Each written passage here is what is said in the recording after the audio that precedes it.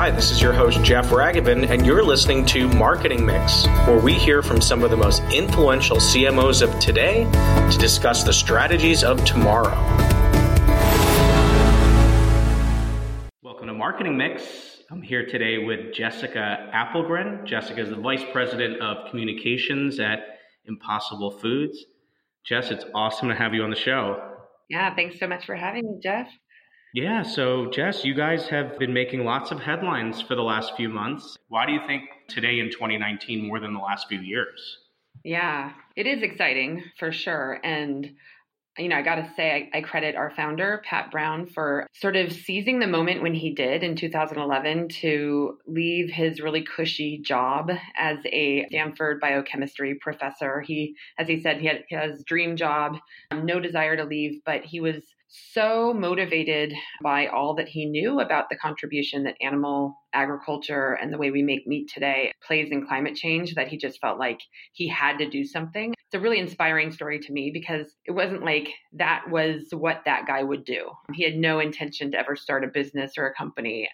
He just saw a problem and he had a way of solving it that he didn't think anyone else was pursuing, and he felt compelled, to pursue it. So that was in 2011. And, timing wise, I think that our launch of the burger in 2016 with David Chang, which obviously was a marketing juggernaut in and of itself by getting a chance to work with David. I think that was the beginning of some of these products coming on the market that were starting to interest consumers in the possibility of a different way to make meat. But I'd say really what's happening today in 2019 is that we have this amazing coming together of kind of an awakening to the problem that we're trying to solve, which is the contribution animal ag and meat makes to both the climate and also to biodiversity and, water and land. And, there's been so many, as you know, like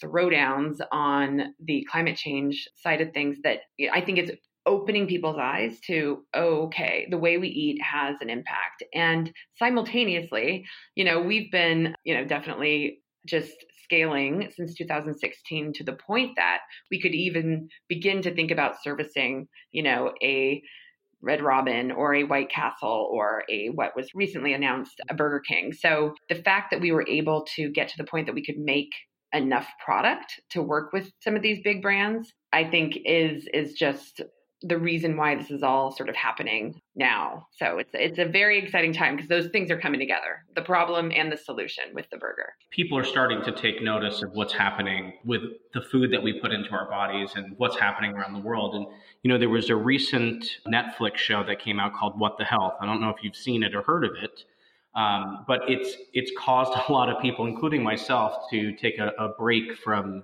meat products. And I think with your company and all of these incredible products that are coming out that taste like meat and almost feel like meat, I think people also are saying, how do I get my hands on this product, right? I know you guys are all commercial right now, but do you have any plans to bring it to the supermarket? We certainly do. That is definitely going to be the moment that, the rubber hits the road in terms of a consumer movement, around meat made from plants. And we do call it meat, like full stop. We're just making it a different way. But we've been public about our intentions to go into grocery stores by the end of this year. And I would like to say that we'd be everywhere in grocery stores by the end of this year. We won't. It's going to take some time to build up that side of the business and really crush it. And that's our intention with every retailer we go with. So you're definitely going to see it soon. And that's exciting because we're going to turn, the keys over to the consumer to finally get a chance to cook this and understand just the magic of this product, the way it sort of changes when you cook it, just the way meat from a cow does, the aromas, just the versatility. You can make anything. 2 people in my office actually today, when they heard we were talking, they're like, please ask about this. I want to be able to buy it for it. So you have the demand there, that's for sure. Can you talk a little bit about the difference between Impossible Burger 1.0 and then the 2.0 burger that you just launched? You bet. And I got to tell you, the thing we hear the most is, when are you coming to grocery stores, and when can this burger be gluten-free? And that is a really awesome benefit of the new version of the burger, but it is truly delicious. So this version of the burger has obviously no cholesterol. It is juicier. It is grillable. It is just tastier in general. I am still amazed when I bite into one of these, and I could be convinced that I'm eating meat from a cow, which I still love. So it just hits on all the marks. It just performs exactly like you want it to. This version of the burger is also kosher. It is halal. So gluten-free was definitely one of those boxes to check so that population can come under the tent. So we hit that, but it also means that you could throw this burger down on the grill in summertime, like it will perform exactly like a burger from a cow. In the last version, it didn't. So we're just getting better. I mean, the beauty of Impossible Foods is we get better every day. We are testing different versions of the burger every single day. We have lots of other products we're testing every single day. And we have this ability to sort of, turn up the volume on things that consumers want and turn down the volume on things they don't. So it's going to change over time. And the 2.0 version, though, it's hard to see how it could get better. So it's exciting. When you're thinking about advertising, what are some of the ways that you're able to, say, target people who eat meat versus people who are vegan? I love burgers, but I'm also totally up for something that's healthier and better for the planet. Yeah, so you're talking to the VP of Comms because we are largely an earned media brand. So we lean heavily into old-fashioned PR tactics that just seem to work because we have just such a steady stream of news. We are, not over-indexed on ad spend, but I think the real marketing genius here was in choosing the chefs that are known for being meat chefs right from the beginning. So Chris Cosentino at Coxcomb in San Francisco, and Michael Simon in Detroit, and Dave Chang in particular, all these guys were known for the meat that they cook. So going to their restaurants and having their endorsement on this product was kind of the best ad move we could have ever made. And then we followed that up as we went to quick service restaurants. So the fast food chains that serve this are just the place where meat eaters go. So because of that adoption that we're seeing in those restaurants is just purely about bringing the carnivores in. And this is 100% not a product for vegans and vegetarians. We are converting the carnivores. So where we show up, I think it's a big part of our strategy and how we are getting all of those fans. So for a lot of the listeners that might not know about Impossible Foods and especially the burger, can you maybe talk to us a little bit about heme, which is, the main compound or ingredient that actually produces the almost real quality taste of real meat? You bet. Yeah, it's pretty magical. And that kind of goes back to when Pat Brown decided, okay, I got to do this, took a sabbatical.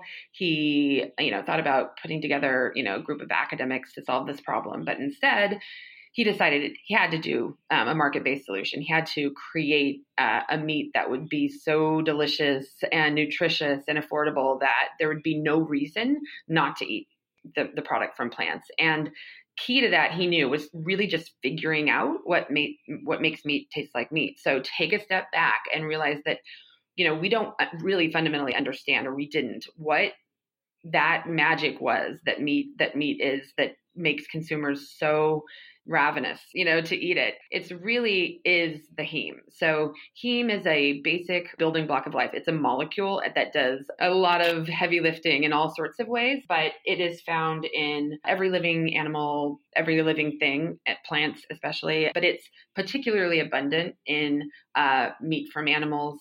It's what makes our blood red, heme. And we knew that, or he knew that it would be abundant in the root nodules of nitrogen fixing plants like soybeans. And that sort of suspicion that might be what makes meat taste like meat, this sort of plant blood, that was the start of our heme discovery. And we intended at the beginning to plant a whole bunch of soybeans and then harvest the tiny bit of heme that is in the root nodule to make our heme. But that was definitely not a sustainable, scalable way to produce heme. So instead, we figured out that through fermentation, we could make giant quantities of heme. So what the team did was they genetically modified a yeast strain to produce the heme through fermentation. But, we are genetically modifying a yeast strain. And that has been an interesting sort of messaging challenge to convey that is the right way to do this. And and heme is the thing that we're all going to need to make the meat of the future taste like meat. I think we've successfully conveyed all the information that consumers need to know and be confident that this is a magic ingredient, and we're really lucky to have discovered it. Awesome. So when you're talking about, let's just say, carnivores really converting because the burger tastes so good, or is it really that perhaps you might be convincing them of the benefits of going meat-free? It's kind of an interesting, play we're making here, because our target is the, hardcore meat lover. And we just want them to love this. We want them to choose this on their own accord because it's tastier, it is, nutritious, it's better for the world, it makes them feel better. We hear that often, that, eating the Impossible Burger that's got equal protein to meat from a cow and less calories and less fat slightly, and no cholesterol, that it makes them feel better. So if you're choosing this because of those reasons, you don't need to make some sort of like identity switch from a carnivore to a vegetarian or vegan. You're just eating something you love. And, over time, the more we can, get to make that switch, that's what's going to solve this problem. It's not by convincing people they need to make a change or do something differently than they already do. So our strategy really is like, just do what you're doing, just do it with this product instead of the product you're currently doing it with. And it's working.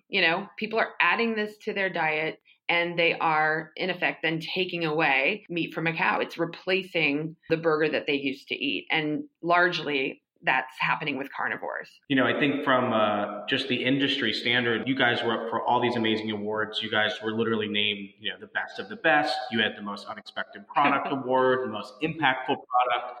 It's incredible. Like, you guys have had all these accolades, and it's really amazing work. But when you think about your brand, like, how do you continue to keep up with these expectations when everyone's like, you guys are the most innovative, most delicious product out there? It's pretty fun that we already have plans to do even better next year at CES.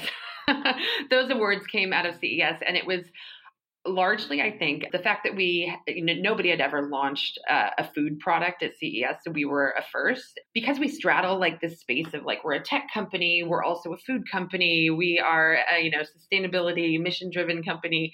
We can play with our identity.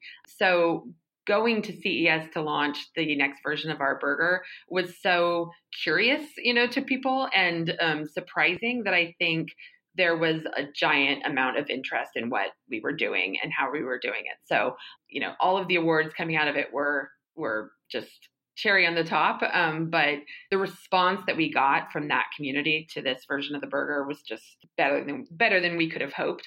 But of course, we've got to top it. So next year, we are already coming up with a plan to do just that. And, news-wise, just every customer that is putting their hand up to adopt this, it is news, because we know that means that America is sort of changing, their perspective here. I saw some research by Civic Science. They did a study right after we launched with Burger King. This was totally independent, and this just came across my desk, but it was 2,000 people, kind of a U.S. sampling, and that 1 in 5 Americans, are likely to try the Impossible Whopper. And that is, fifth of this country is likely to be adopting this product as just part of their life. And those are not vegetarians. Those are overwhelmingly meat eaters. What has the feedback been around that? So people who literally would never in a million years think about having not a Whopper, they go and they have the Impossible Whopper. What did they say? What we hear, and we of course do our brand tracker, and we also do a lot of consumer research, we hear that they are wanting more options, that they are wanting to be more thoughtful about their diet sort of holistically, that the kind of newness here is really exciting, but it's the surprising, delicious experience that they have when they try the burger that keeps them coming back for more. What we have found is just tasting is believing. So the best marketing and advertising we could do at this point is just get it in as many people's mouths as possible, because the first time you have that experience, and I'm going to make that happen for you very soon, following this awesome podcast, you realize, oh, this is exactly what I was craving.